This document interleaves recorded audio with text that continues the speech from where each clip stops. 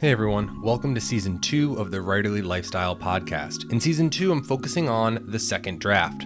So while my first season was like a mishmash of things where I interviewed editors, literary agents, filmmakers, authors, and more, all about the creative process, I started thinking about building something that can help the writing community specifically. I'm in the midst of a second draft, so I thought I'd share what the experts think we should do after finishing our first drafts. So I'll help you create a roadmap from typing the end on your first draft to signing your name with an agent, indie publisher, or self-publishing. So really, this second season is all about the second draft and beyond.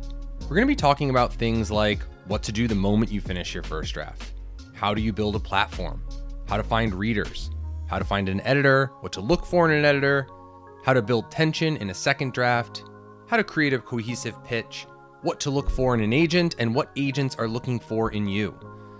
So if any and all of that sounds useful to you, then great. Be sure to subscribe so you get notified when the new episodes drop, and I hope you enjoy.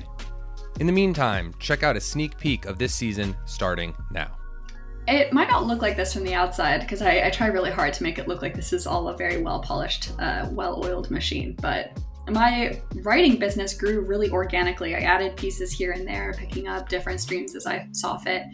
So this year was the year I wanted to start taking my business more seriously.